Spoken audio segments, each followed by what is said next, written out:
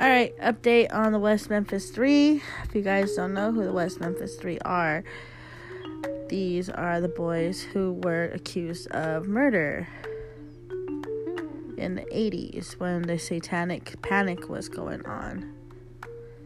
And, okay, so if you guys didn't know, I was supposed to do a Father's Day episode. I didn't do that because I was tired, and I have proof. Yes, she works overnight.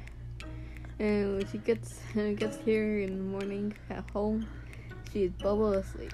Yeah, I knocked the fuck out. Okay, so if you guys don't know about the West Memphis 3, there were 3 boys that were convicted as teenagers in 1994 for the murders of 3 boys in West Memphis, Arkansas.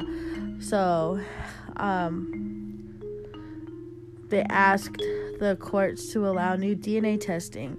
So, guys, rewind to West Memphis 3. They were accused of killing 3 young children back in the day during the satanic panic was going on. They were basically targeted. I'm gonna say, call it what it is. They were targeted by a juvenile police officer, juvenile parole officer. My bad. I'm gonna read an article for you guys. So this is actually from CNN. The story of the West Memphis 3, whose decades-long murder case was the source for a noted documentary trilogy. I also have the book. Is scheduled to return to court Thursday with attorneys for one of the 3 men seeking access to evidence they want tested anew for DNA. When we say evidence, it's actually evidence that was never presented to the courts that could have exonerated them a long time ago, because they took an Alford plea. So, Jason Baldwin, Damian Eccles, and Jesse Kelly Jr. were convicted in 1994 for the particularly brutal murder of 3 Cub Scouts in West Memphis. The men were released from prison in 2011 after signing Alford pleas in which they maintained their innocence but acknowledged that prosecutors have evidence to convict them. As part of the plea deal, they were given time served as their sentences. They went in as boys and came out men. How sad to fucking grow up in prison. In 1993, the bodies of Steve Branch, Chris Byers, and Michael Moore, all 8 years old, have been left in a ditch, hog-tied with their own shoelaces. Prosecutors argue with defendants who were teenagers, were driven by satanic rituals, and that Eccles had been the ringleader. So, during the time of the 93 thing, it was actually a thing called the satanic panic. And that shit was, like, crazy. Anything, like, kind of do, like, heavy metal, horror movies, shit like that, it would basically be automatically considered satanic in nature.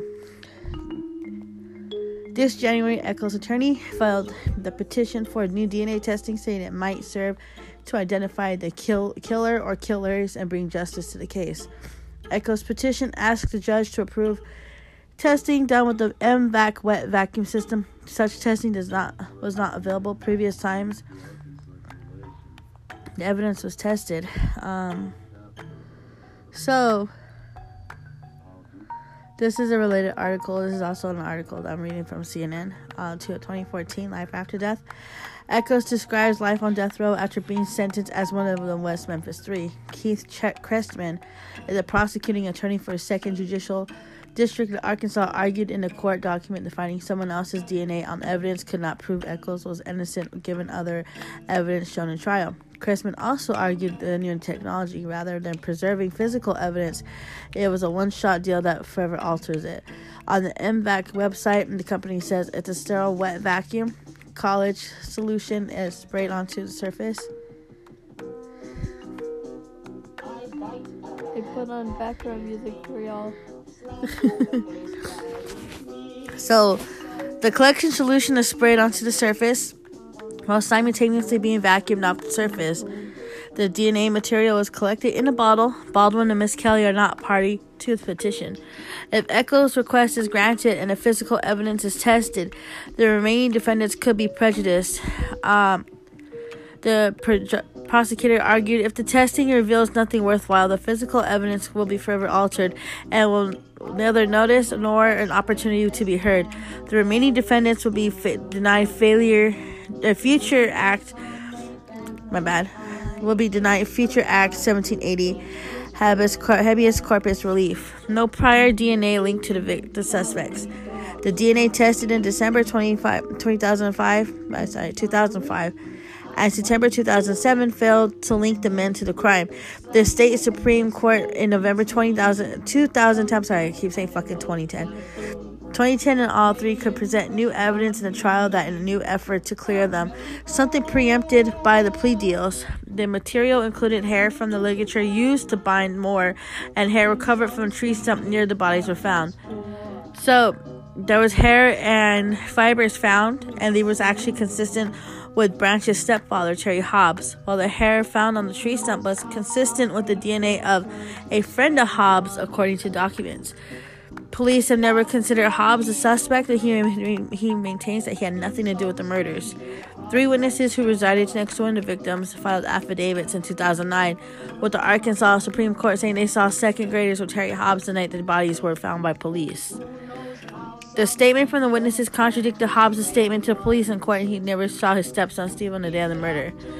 Prosecutors said the trial punctures and cut marks on the victim showed that crimes were part of a sadistic ritual. After the 3 were convicted, some forensic examiners argue those marks were for animal bites. Because when they found the babies, they were babies when they died. Those young little boys. They were in like this murky little water. And they were exposed to the natural elements, which actually include animals, bugs. Yeah, this is how fucked up this is. I'm going to tell you why. The crime scene was highly contaminated. They didn't conceal the crime scene. They let everybody go in and out of that place. So, there was a lot of contamination of a crime scene, which is bad because once the crime scene is contaminated, you don't know if the evidence is viable. You know what I mean? Yeah. So, it's jacked up. I know, right? Mm-hmm. Why? The prosecution relied on the confession of Miss Kelly, a 17-year-old with learning disabilities. And this is what pissed me off about this trial, was that they went after Miss Kelly knowing that he had learning disabilities. And the fact that because he was able to be coerced into making a confession, saying that they did it, but they didn't do it. I don't think they did it.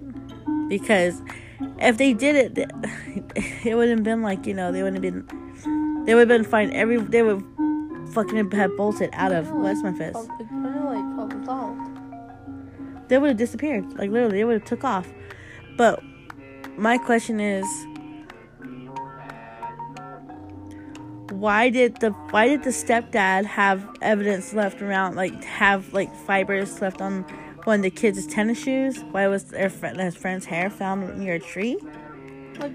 It's just like they're wanting to get caught or something. I mean, it's not that they wanted to get caught; they thought they could just pan it off on somebody else. I think his stepdad did it. That little boy's stepdad did it. I'm just saying this stepdad's messed up. Yeah. Why they gotta do him like that? I mean, if they're saying that, they're saying that he says he didn't do it, but I think he did. And he's living with that secret. So, with coercion, I'm saying it because they were coerced. He confessed after having an untaped 3-hour interrogation by police. Without his parents or an attorney present, actually that's against the law. If you're under the age of 18 and you're still considered a child in the eyes of the law, you need an adult with you, being your parent or a lawyer present.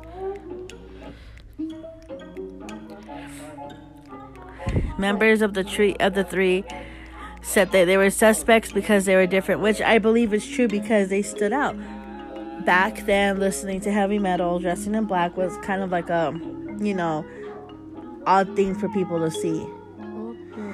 It's like me back home, because I'm one of those. Alabama, what do you mean? It's not Alabama, it's New Mexico. No, being goth in New Mexico is kind of like everyone thinks you're like. I've done it. I've seen it all. Shush. So just saying, like, if you're like a odd one person out, you would you would stick out like a sore thumb. Yes. And that's what these 3 boys did. They stuck out like sore thumbs. That's why they were easy to accuse. So, Echoes and Baldwin said at the time they were targeted for being different from the rest of the peers in the small town where they lived. They read different books, wore different clothes, and had different haircuts. So, the evidence against us was based on our personal preferences in music. I remember at one time during the trial they lifted a record, a Blue Oyster Cult record, and I think prosecutor John Fogelman said this was found in Damien's girlfriend's mother's house. So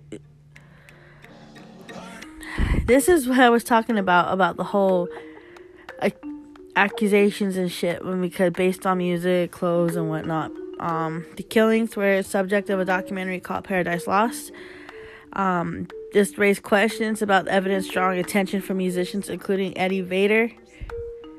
Yeah, sorry about the ad to the background on YouTube, but just trust me, we're not sponsored by those ads. Yeah, we're not sponsored. Except by Anchor. Thank you, guys. Tom Waits and Henry Rollins, who pushed to review the case. Because of all that star power and all that, them bringing awareness to the case, it actually brought more attention to it, and this is where they're at now. I feel bad for them. I mean, that's just messed up in any way. They're still trying to live with this, and they're still trying to get their names cleared because, I don't think they did it. I honestly don't. I honestly don't think they did it. Someone else did this, and they were the scapegoat for it. But this is the update. Hopefully, I'll get to a belated Father's Day episode if I'm up to it. So, with that being said, guys, this has been an update with Odd Pods of the Odd Broad, and I'm joined by... Yep, the child. And you've heard that jingle? That's precious. So, check you guys later. You can follow me on It's at Cyrus to You or Odd Pods of the Odd Broad on Instagram, or you can follow our TikToks at The Tired Artist 17. And It's Cyrus to You on TikTok. Alright? So, let's check you guys out later.